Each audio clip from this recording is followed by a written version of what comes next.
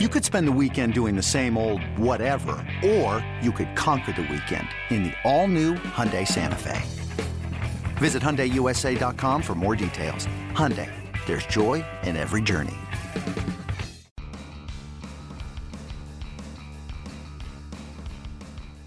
You're listening to MLB.com Extras, brought to you by MLB.tv. It's baseball everywhere. On this Tuesday, January 23rd, talking Indians baseball today with Jordan Bastian, our Indians reporter for MLB.com. Jordan, as always, we thank you for the time and a couple of interesting topics to get to this week. Of course, many Indians fans awaiting the Hall of Fame announcement not too long from now. I believe it's actually tomorrow as we're talking here on this Tuesday. And the Indians hoping that two of their own get in Jim Thome and Omar Vizquel. We'll get your thoughts on their chances.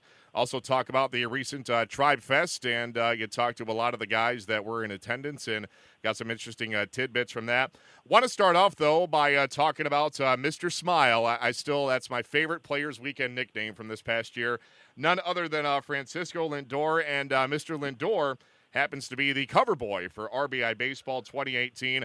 And I want to get your take on this because this might sound a bit absurd, but given the age that we live in, when so many players and so many athletes in general are so into video games and that aspect of, off-field entertainment, for a guy like Lindor, who's still very young, to be the cover boy for a game as popular as RBI Baseball, could you make an argument, as silly as it might sound, that he could consider this almost as big of an honor, if not as big of an honor, as, say, being named an All-Star? Could you make that case? I don't know about that, but it is definitely a huge honor. We did get to speak to him. He joked that he would take on anybody, but then quickly noted that his nephew beats him all the time at video games. So, no, it's definitely cool. And you're right, among that younger class of players especially, a lot of these guys play these games or grew up playing these games. And RBI Baseball, we have it here because I have an 8-year-old son, and it's a pretty fun and fast-paced kind of throwback game. The graphics are cool, but it kind of reminds you of the games we played on old Nintendo and stuff like that, or at least I did because, I'm up there in age now. No, but it's cool. He was definitely thrilled. And I think when you think about guy like Francisco Lindor, even when we talked to him as a 19-year-old just breaking into professional baseball, he spoke of himself in a way of always he viewed himself as a future superstar, and he has always viewed himself as a guy who wanted to be an ambassador for the game and become one of the faces of the game. We were struck by that at the first Futures game. I remember ever speaking to him. He talked about himself in that way. And, you would say, oh, maybe it didn't sound humble or whatever. But, no, it was this guy had a vision for himself as a player. And now he's, 3 years into the big leagues under his belt, and he's reached that point. He's helped the Indians get to a World Series. He almost won Rookie of the Year. He's been a multiple-time All-Star. He's got a Gold Glove. He's got a Silver Slugger. He's become, like you said, he gave himself the nickname Mr. Smile because everyone talks about how energetic and enthusiastic he is. He works with Reviving Baseball and Inner Cities programs, not just in Cleveland, but when the Indians have been on the road. He's held clinics in road cities.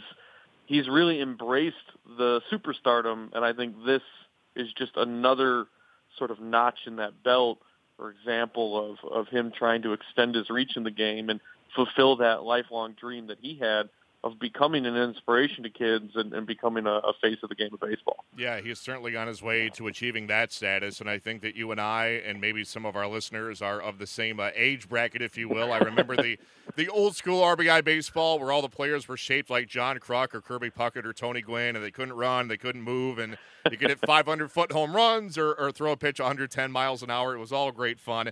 That's my RBI baseball. The newer stuff is way over my head. I just have to keep it simple with the 8-bit Nintendo.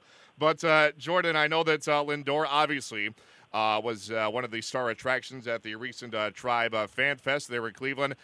You were there in attendance. You talked to a ton of players. What were some of your takeaways from that? First of all, the event itself was really well organized. The last couple of years, and you need to admit this, it was uncomfortable. They were held in hotels, and they were cramped sort of environments, and trying to get in these long lines for autographs or maneuver around these areas where you could interact with the players. Like, it was good in the last couple of years. It just was a little cramped. This year they got into this huge convention center space right in downtown, and I mean, it was really cool. They actually built a mini field in the middle of the exhibition hall, and the players were out there playing pickup games with kids. Tons of space for all the booths and interactive spaces, and I was just really, really impressed with the presentation of Tribe Fest this year, and feedback we've seen from fans online and everything have been nothing but positive. One of my favorite interactions, I tweeted out a little video when Lindor was walking through the main hall. He was walking by a cornhole game, and he just picked up the beanbags, and he stopped a kid who didn't even know he was there. Lindor walks by, he grabbed the kid by the shoulder, and he handed him beanbags, and he insisted that he play him in cornhole right then. But he said, if you miss, you have to do push-ups. And this kid, he looked like he was maybe 12 years old, missed his shot, and drops down and starts doing push-ups. And Lindor's just laughing because he didn't actually think the kid would listen to him. But that was entertaining. But it just kind of is an example of how close this event was for fans and for players to sort of interact and get to know each other and things like that. So really cool to see. And then obviously before the Saturday Tribe Fest, the media had a Friday availability where we were able to go into the clubhouse and talk to a lot of the guys. And, bulk of the roster was in there. And they really hammer home, and you wouldn't really expect them to say otherwise. But, the message from the players was basically, there's been a lot of talk about what the Indians have lost this winter. Hey, look at what we're bringing back. And I think Jose Ramirez kind of summed it up great when he said, trust us. Trust the players that are here. We're the ones that matter now. And there's a lot of belief in that room based on a lot of things we've talked about on these podcasts. The rotation returning intact, being led by Corey Kluber, or guys like Lindor and Ramirez being the focal points of the offense, still having, Terry Francona guiding the ship, and guys like Cody Allen and Andrew Miller anchoring the bullpen. There's still a ton of confidence at this team that, while losing Carlos Santana and Jay Bruce and some of these other guys is a big deal and they're going to be missed, this is still a team that's pretty well positioned to win the division and potentially make moves later on or even later this winter or during the season to sort of solidify things and make a postseason run. I think Francisco has to understand his star power, that, he's probably the most popular athlete in Cleveland, not named LeBron. And if he's going to go up to anybody and say, drop and give me 20, they're going to drop and give him 20 because he's becoming that popular and that well-respected in Cleveland. So the sky's the limit for Francisco Lindor and friends. And as you said, yeah, they've lost some guys, but look at who's coming back. This is a team that should cruise to another division crown and hopefully make a deeper run in 2018 in October. Time will tell, of course. Jordan, shifting gears a little bit, the Indians well represented amongst various top 10 lists on the best prospects in baseball, according to MLBpipeline.com. A few examples, Francisco Mejia, the number 1 catching prospect in the game.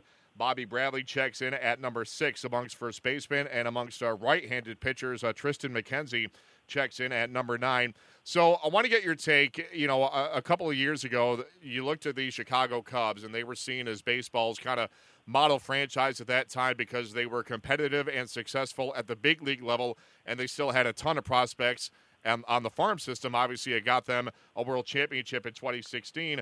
Can you make the case that the Indians are now that team, that they are kind of baseball's model franchise with regards to being good at the big league level, but still they haven't emptied out their farm system by any means? They've still got guys on the way up that could be part of this nucleus before very long.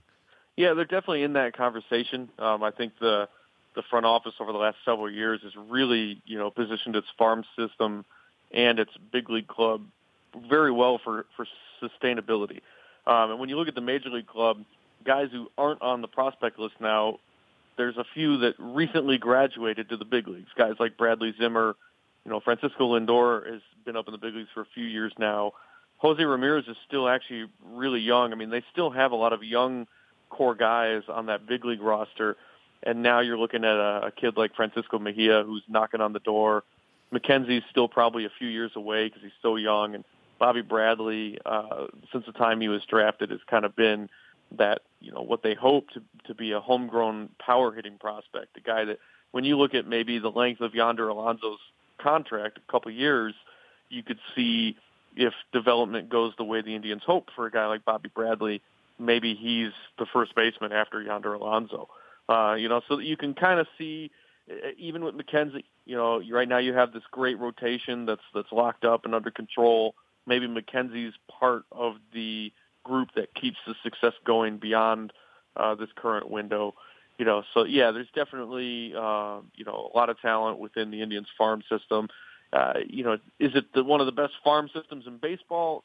Maybe not right now, but I think to your point, that combination of major league success combined with a strong farm system that has guys rising and can maybe extend the major league window a little longer, I do think the Indians are in a good position in that way right now. Yeah, no question about that whatsoever. As we come down the home stretch here, Jordan, and this is something I should have visited a few minutes ago when you initially brought it up, but the fact that, the Indians players are saying, don't focus on who we've lost. Let's focus on who's coming back, and that's obviously the right attitude to have. But a guy that they did lose just last night, as we speak here on this Tuesday, is Austin Jackson after one pretty productive year in Cleveland, at least offensively. He's now a member, along with half of baseball, of the San Francisco Giants. They got him on a 2-year, $6 million deal. As I said, he was in that fourth outfielder role in 2017, OPS around 860, 870. Considering how cheaply the Giants got him, are you a bit surprised that the Indians didn't do a little bit more to retain him? Well, first of all, when I give you a nice segue like that, you got to take it. I know. I should have known better. I'm off my game. Yeah, you know what? I think because there's still needs in the bullpen, there's maybe trade talks still going on. This could have been a situation where Austin Jackson had an offer and the Indians weren't ready to commit. You don't know. I mean, I haven't spoken to anybody yet, but I can imagine a situation where the Indians go, yeah, okay, we might be able to give you something similar, but, we're working on some other things right now. Or I think they weren't necessarily comfortable going to a multi-year contract. If he wanted to come back to Cleveland on a one-year deal, I think the Indians would have been a little more realistic of a player. What the Indians have done this winter for that specific role was they brought Melvin Upton Jr. into camp on a minor league contract with a spring invite. It's the same type of deal, almost the identical deal that Austin Jackson got a year ago, where if he breaks or if he reaches the big leagues, it's a $1.5 million salary. Same thing with Austin Jackson last year. Melvin Upton Jr. can play all three spots, and the Indians especially like him against left-handed pitching. Same thing with Austin Jackson last year. So I think what you're seeing is they have sort of realized that Austin Jackson was going to be able to capitalize on the year that he had with the Indians and probably get a multi-year deal, and they're rolling the dice that they can potentially recreate that type of magic with Melvin Upton Jr., who's coming back from injury and who they're fairly confident that he can kind of, as Terry Francona put it, hit the ground running this spring and impress people. So Melvin Upton Jr. is going to come into camp, much like Austin Jackson did a year ago, coming back from injury, looking to prove himself, similar contract, and with a very left-handed swinging outfield, there's a great opportunity for him to compete for a spot on the roster as that right-handed complement to back up at all three spots. Well, if nothing else, I know this much. When Hanley Ramirez retires one day, however many years from now, when he looks at his career home run total, he's always going to know it should be one higher, if not for Austin Jackson and that incredible catch he made at Fenway Park into the triangle and diving into the bullpen. That was, in my mind, in a year of great catches, the catch of the year comes at Han Ram's expense, and that is something that Indians fans and Red Sox fans will not soon forget. Jordan, final thing here. On induction weekend in Cooperstown, Jim Thome, Omar Vizquel, are they both on stage? Is one of them on stage? Are none of them on stage? What do you think? Yeah, I mean, we see a lot of the public ballots that are already out there. It looks like Omar Vizquel's not going to be able to get in. It just doesn't look like he has the numbers right now. Jim Thome almost looks like a lock. Obviously, we'll see when the announcement comes out, and many people who are listening to this already know the information. But Jim Thome had an amazing career with the Indians, over 600 home runs for his entire career with multiple teams. Just a great guy, and I think guy's already got a statue outside the ballpark. I think Cooperstown was sort of the next step. Usually the statue comes after the Hall of Fame. Usually, yeah. Tomey did it the other way around. Omar Vizquel, this is going to be a tough one. I think over time it's going to take some convincing, especially for those of us who really like the advanced analysis. When you really pour into the numbers, Omar doesn't really stack up as a Hall of Famer. But all of the other the things you can't necessarily measure, the things that a lot of people who watched him play will speak to, defensively, he was one of the greats at shortstop, played for a long time, nearly got 3,000 hits. But again, I think he kind of has an uphill battle in convincing the voting body, a huge chunk of it, who are younger, who are relying on advanced stats. I think that segment of the voting body is going to be less likely to vote for him than maybe some of the older school voters within that body. So Omar, I am of the opinion that he's not necessarily a Hall of Famer, but if he were to be voted in, I wouldn't really have a big problem with it. I think you could justify it. But I don't think he's going to get in this week, maybe not for several years. But Jim Tomey, I think it looks like he's on the path to Cooperstown right away. Yeah, I agree. Any guy with a 600-plus home runs deserves to be there, and Tomey is certainly in that class. And like you said, he did the statue before the Cooperstown plaque. But hey, to each their own, and hopefully the announcement comes down for Jim Tomey as a member of what is looking like a pretty loaded Hall of Fame class for 2018. We get the official announcement on Wednesday, and we'll see what happens there. Good luck to both Mr. Vizquel and Mr. Tomey. To you, Mr. Bastian, our thanks. We'll do it again at this time next week. In the meantime, Matt Waymeyer signing off for MLB.com Extras, Cleveland Indians.